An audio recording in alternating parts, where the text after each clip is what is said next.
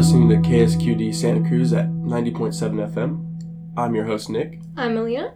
We're part of Your Future is Our Business, which is a Santa Cruz County nonprofit that helps students ages 10 to 18 explore careers by connecting them to adults through programs such as college and career expos, career panels, and other work-based learning activities. You're listening to our show, What to Be, where we interview and highlight the career journeys of inspirational people in Santa Cruz County.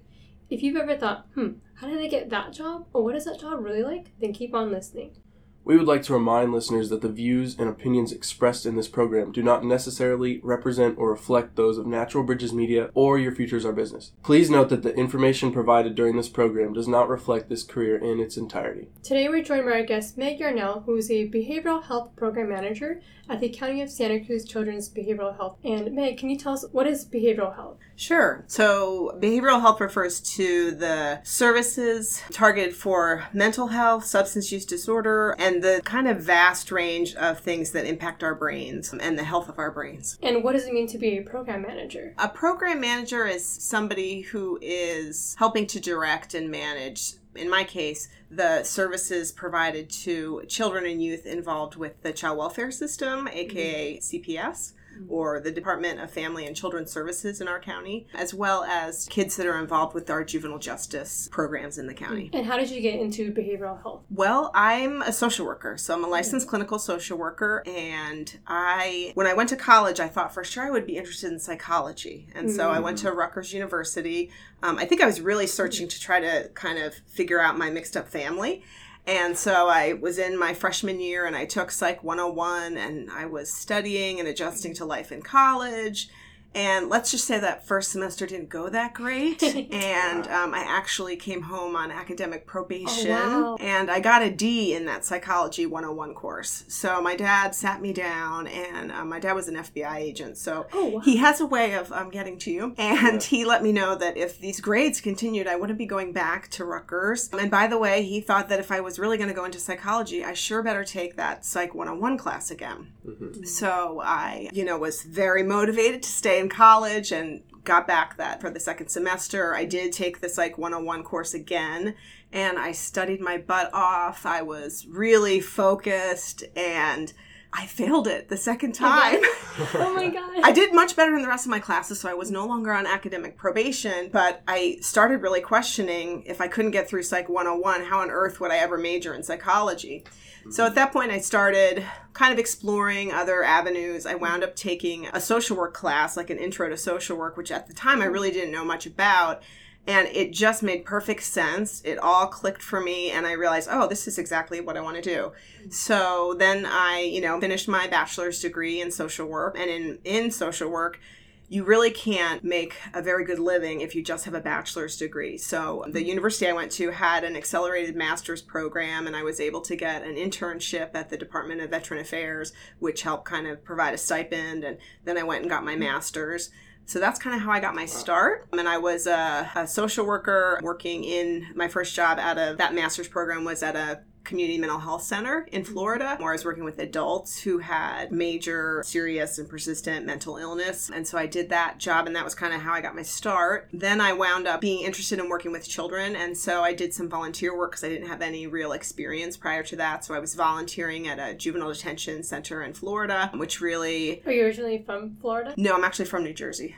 So I was volunteering at the detention center, and then I wound up getting a position working in a school-based program, working with children. And so that was a great experience, working in collaboration with teachers, kids that had significant learning disabilities and mental health issues that were really getting in the way of them being able to achieve academically. So I did that for a while. Then I was hired for a residential program in Florida that worked with abused and neglected teenage girls. And so I did that work for some time. And then I relocated to Oakland, California. And I also was working in the Oakland Public Schools in the Sabrani Park neighborhood of Oakland, working with teens and elementary age kids. And then I wound up moving to the Santa Cruz area and eventually wound up getting a job at the county as a clinical social worker in mental health.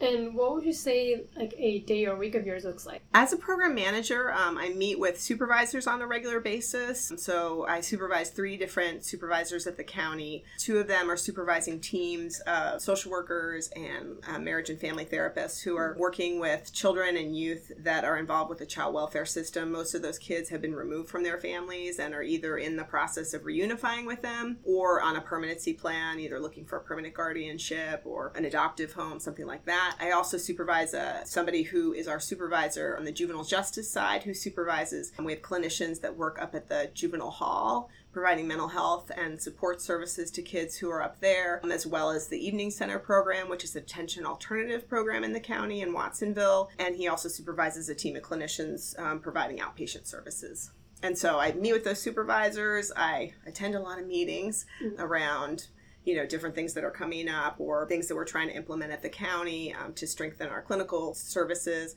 as well as meeting with clinicians about difficult cases or different areas where they might need some help. Wow. Do you miss working directly with the kids? When I applied to become a supervisor, I really didn't think I was going to get hired. I had some supervisory experience, so I wasn't really planning on leaving clinical work, and then I wound up getting the job, and it was like, oh, wow. And I absolutely missed that contact with clients. I think probably if I was still single and didn't have my own family, I would probably go into private practice or something like that to maintain that, because it is such an honor and privilege to work as a social worker. And it's, I think there's a misconception that it's really hard work. It can be on your heart, but it's also so rewarding and meaningful, the work that we do. And like I said, it's just an honor to be part of the profession.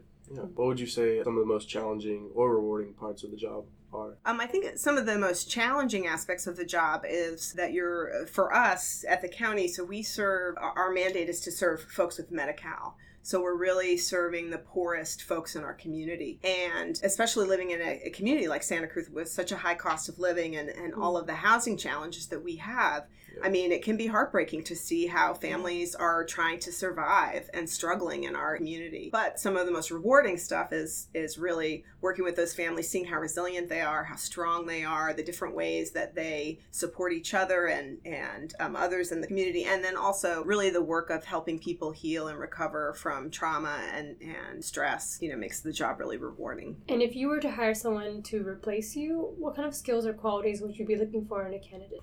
So I think at the program management level, you have to you're really serving the folks below you, so really supporting the supervisors and providing them with support and resources to help them support the clinicians that are the front lines. And then you're also serving those above you. So like my department head, who's, the director of children's behavioral health and the behavioral health director, and then also supporting all the strategic plans that the county has. So you're needing to do both. So you need somebody that can do all, think about all that. I think you really need good clinical skills because there's a lot of, our county is part of what's called a system of care county, which means that, like for us, children's behavioral health, we partner closely with the Department of Family and Children's Services and the Juvenile Probation Department and schools and CASA and a lot of the different providers in the community.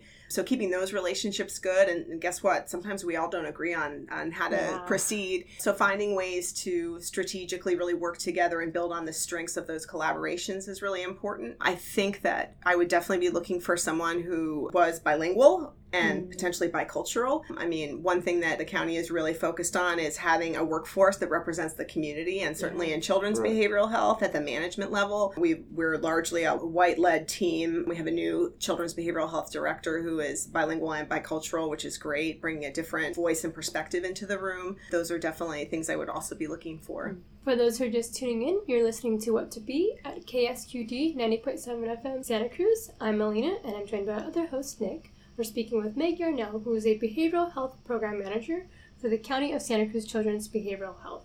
We would like to remind listeners that the views and opinions expressed in this program do not necessarily represent or reflect those of Natural Bridges Media or Your Futures Our Business. Please note that the information provided during this program does not reflect this career in its entirety. And is there anything that you wish you knew going into this field when you first got into it? I think that I didn't quite understand what the fiscal implications of choosing this career path would be.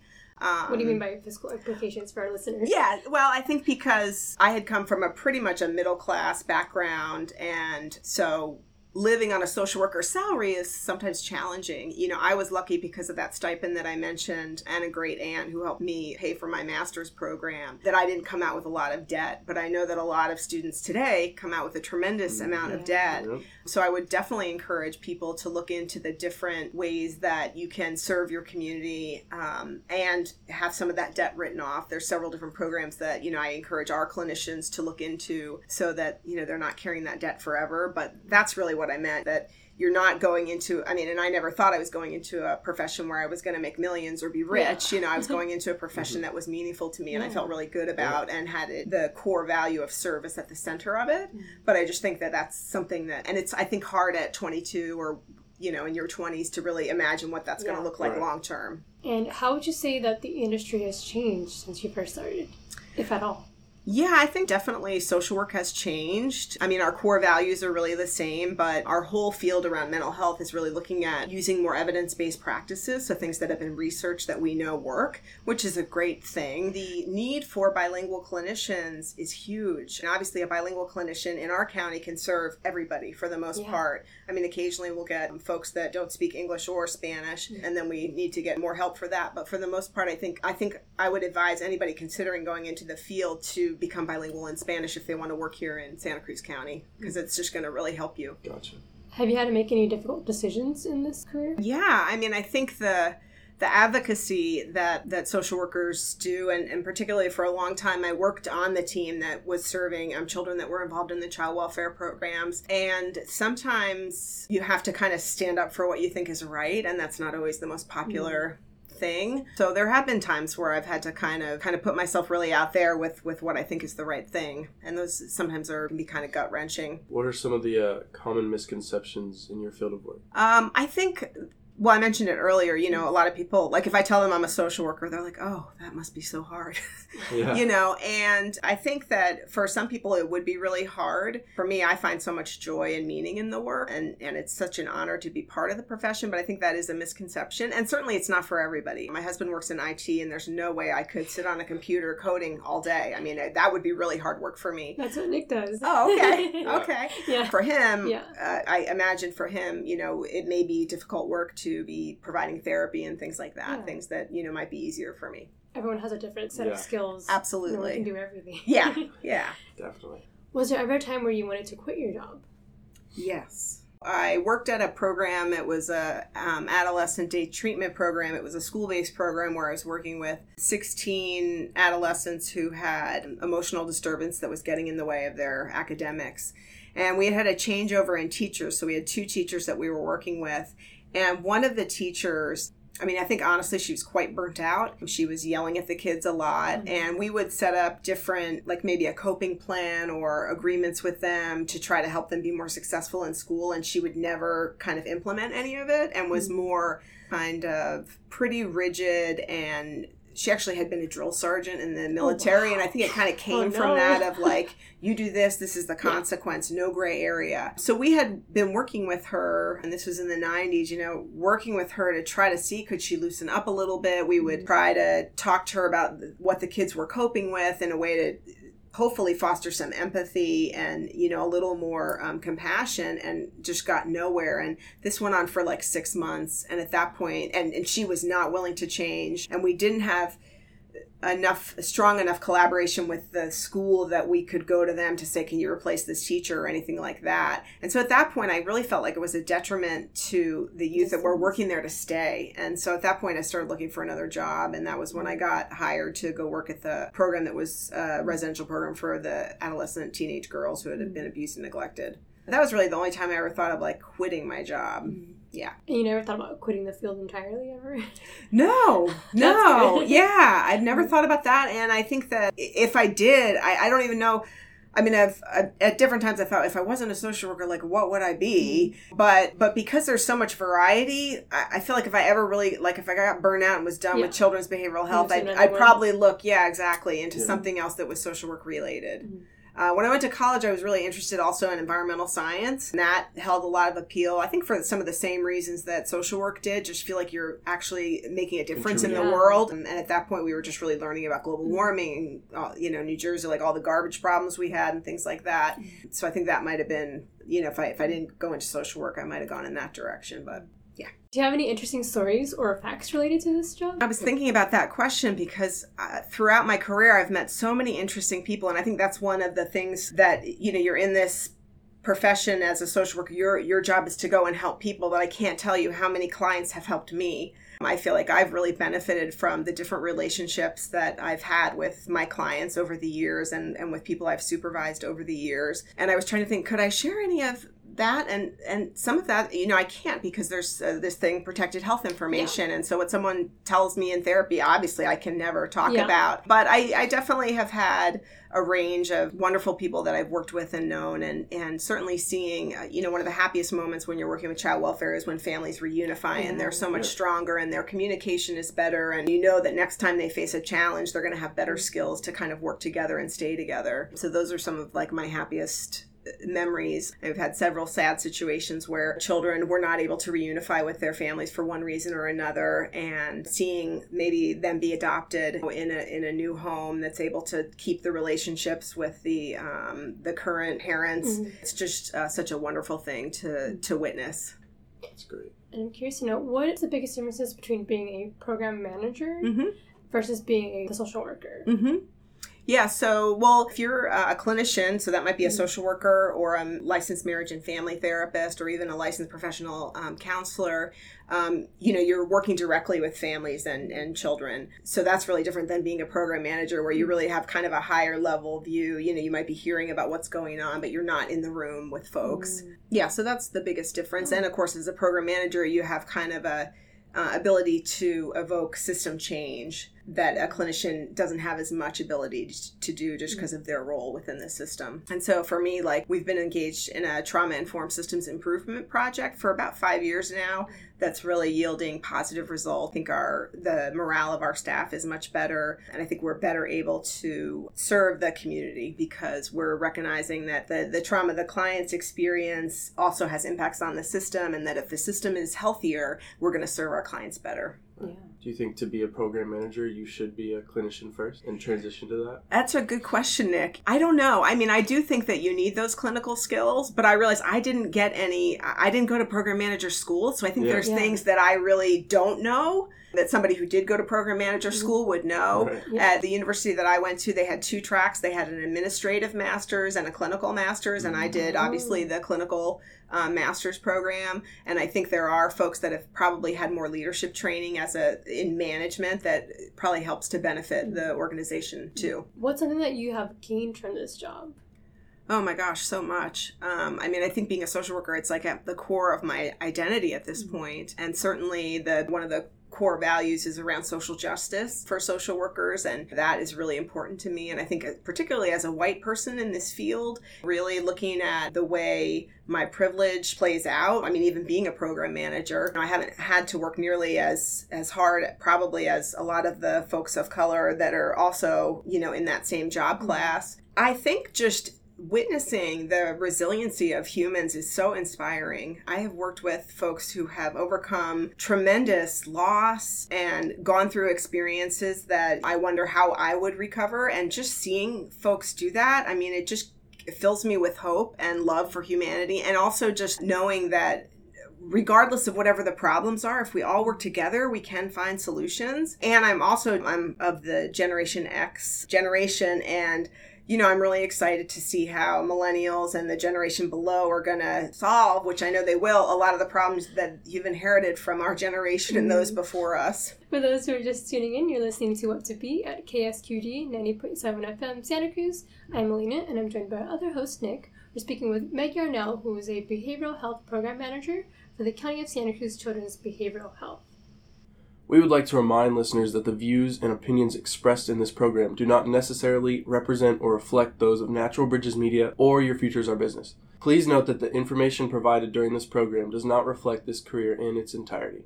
We talked about your education and how you had failed one of your psychology classes twice, right? Well, I got a D the first time, and then failed the second. How do you define success? Success. Everyone has their own definitions, but it's not, for a lot of people, I know when I was growing up, I always thought, a big house, a white picket fence, but now it's completely changed. So I'm just curious to know what your idea is. I mean, I think success is really about resilience and not giving up. So it depends on what your dream is. I mean, throughout my career, I've had lots of different dreams, both professional and personal. And I feel pretty good about where I've gotten with things in my own life. But I think it's really about, like, what is your vision for yourself? Mm-hmm. And then moving in that direction and not giving up and not letting other people define you. And knowing that if for some reason you can't fit your square peg into a round hole, that you will find a hole, that will fit. And just kind of trusting that as long as you stay true to yourself and you are walking in that direction, that the right things are going to come into play. Has there been a piece of advice that has helped you in your career or your life? I think just that not giving up on your dreams and always kind of walking in that direction, even if you don't know how it's going to happen, is an important one. And knowing that if it's not right now, that you can't achieve it right now, that doesn't mean that you can't ever. And I've worked with and had coworkers who maybe didn't get their master's right away and were thinking about it. And it's a big decision to take on, especially maybe if you're married and you have family and you have lots of other responsibilities. And I remember a coworker who had gotten his master's was saying that he was talking to somebody else about whether or not he should do it. And the person said, yeah, well, in 3 years, you'll be 40. You'll either be 40 without the master's or you'll be 40 with the master's. So why not go for the master's? Right. So I think there is a piece to that is not letting other people put limits on you and really going for what seems true to you and what direction you're going for. What advice would you give to someone who's interested in pursuing your career? I would tell them to go for it. And it's a wonderful profession to be part of. And there's so many. One thing that attracted me to social work is that social workers do such diverse work. I mean, you can work in mental health like I do. You can work in substance use disorder treatment. You can work with every population within our society. Any social problems, for the most part, social workers are involved in. You really want to see a solution to all these folks that live in our community that don't have adequate housing. You could be a social worker and do that in a variety of different ways. You can look at legislation and doing work around that. So I just think and if you ever get sick of any one pocket of what you're doing, there's always these other options. I worked at the Veterans Administration for a period of time, and that was really rewarding work. I've worked in the nonprofit sector, which also has its really positive aspects. So there's just a lot of variety in social work. So if you're the kind of person that gets bored with one thing after a short period of time or even a longer period of time, social worker is it's a good choice. And there's a shortage nationwide for qualified mental health professionals and social workers. So it's also a profession where you can you'll find a job. And that's the other thing that drew me to social work. I mean, I've lived in several different states now, and you can easily find a job kind of no matter where you go. Which is nice. Did not know that. Yeah. Is there certain skills or like a personality that someone should have for this? I don't think there's a kind of personality for this. I mean, I feel like my coworkers over the year have been really varied. I think in general, just because of what social work is all about is, you have to be pretty open-minded and accepting. Self-efficacy is at the core of our work, and self-determination, which is really about the person sitting in front of you that you may be supposed to help. It's really up to them, like, what do they really want for their future, not what you think. So I think, you have to be willing to kind of let go of some of your own ideas about what people should do, because it's really their life, and you're there to kind of help in any way you can. So that's an important piece. And I think somebody who always wants to keep learning, because our field is always changing and growing, and you're never quite done. I was trained in eye movement desensitization and reprocessing, which is a evidence-based practice for trauma. And that was so rewarding. Doing that work was so rewarding. And there's lots of different therapies like that you can specialize in that can really provide so much help and hope for people. So that's another thing. I think you just have to always be, wanting more and never feel like you're done learning. Right. Do you think the field is like changing and progressing? Like how we deal with certain behaviors or traumas or absolutely just dealing with those kids? Yes. I think that all the what we now know about the brain is really shifting and changing the way folks work. There definitely, when I first got into the field, there was this idea with trauma that, you just have to talk about it, get the person to talk about it over and over until they're kind of desensitized. And what we know now is actually sometimes you don't want to do that. That's kind of like the last thing you want to do. And so then what would be an alternative? Well, you basically, there's multiple schools of thought around, and different ways of working with trauma. But, often the more we talk about things and process things, sometimes that's really helpful, right? Because it helps it move into our long-term memory, and so then we're no longer being triggered by things. And there's some different ways. EMDR is one, and then there's multiple different evidence-based modalities to help people move through trauma. But that's just kind of one example where I think our now that we understand more about the brain and the way it works, I think in 10 years from now, our profession is going to look really different because of that, because there's going to be different targeted ways to address some of the challenges that maybe got summed up as one diagnosis 10 years ago, and now we know are actually 3 different things, and we're learning more and more about how substance use affects the developing babies when women are pregnant, and how to help those babies if they have executive functioning problems, how to help them. And so, there's just like this, it's an exciting time to be in the field because of all of that. Do you think it's pretty hard to change the old school way of thought of some, like how they go about certain things, or? I don't know. I definitely, I feel like most of the folks that I have worked with over the course of my career are always learning and always interested to learning more, because we're motivated. We want to help people. We don't want to do things that are not helpful. That's cool. And so I think for the most part, clinicians are eager for that knowledge, and not just for the knowledge, but what do I do with it? How do I put this into play, and how do I put it into practice? And so say if a student is interested in doing social work, but they're under 18, what would you recommend for them to do to explore that and dip their toe in? Yeah, well, I think there's lots of different ways, volunteering at different places that could give you a sense of that. So that would be one way. And I think just exploring the profession would be another, just learning more about what social workers do. We work in such, like I said, just a broad range of different agencies with different mandates. So that would be another thing to do. I think it's essential for social workers that we're good listeners. So learning that. I know a lot of schools have like peer counseling programs. That's a great thing to do, to dip your feet in the water, and you learn some basic counseling skills, which is a good thing to practice and see how does that feel for you. Yeah. The last question that we have for you is there a thought or piece of advice that you'd like to leave our listeners with? I guess the piece of advice would just be, if you're interested, learn more. Obviously I'm a social worker, and you've already heard me, so you know that I'm a big fan of social work. It's an honor to be part of this profession, and it's a really rewarding profession.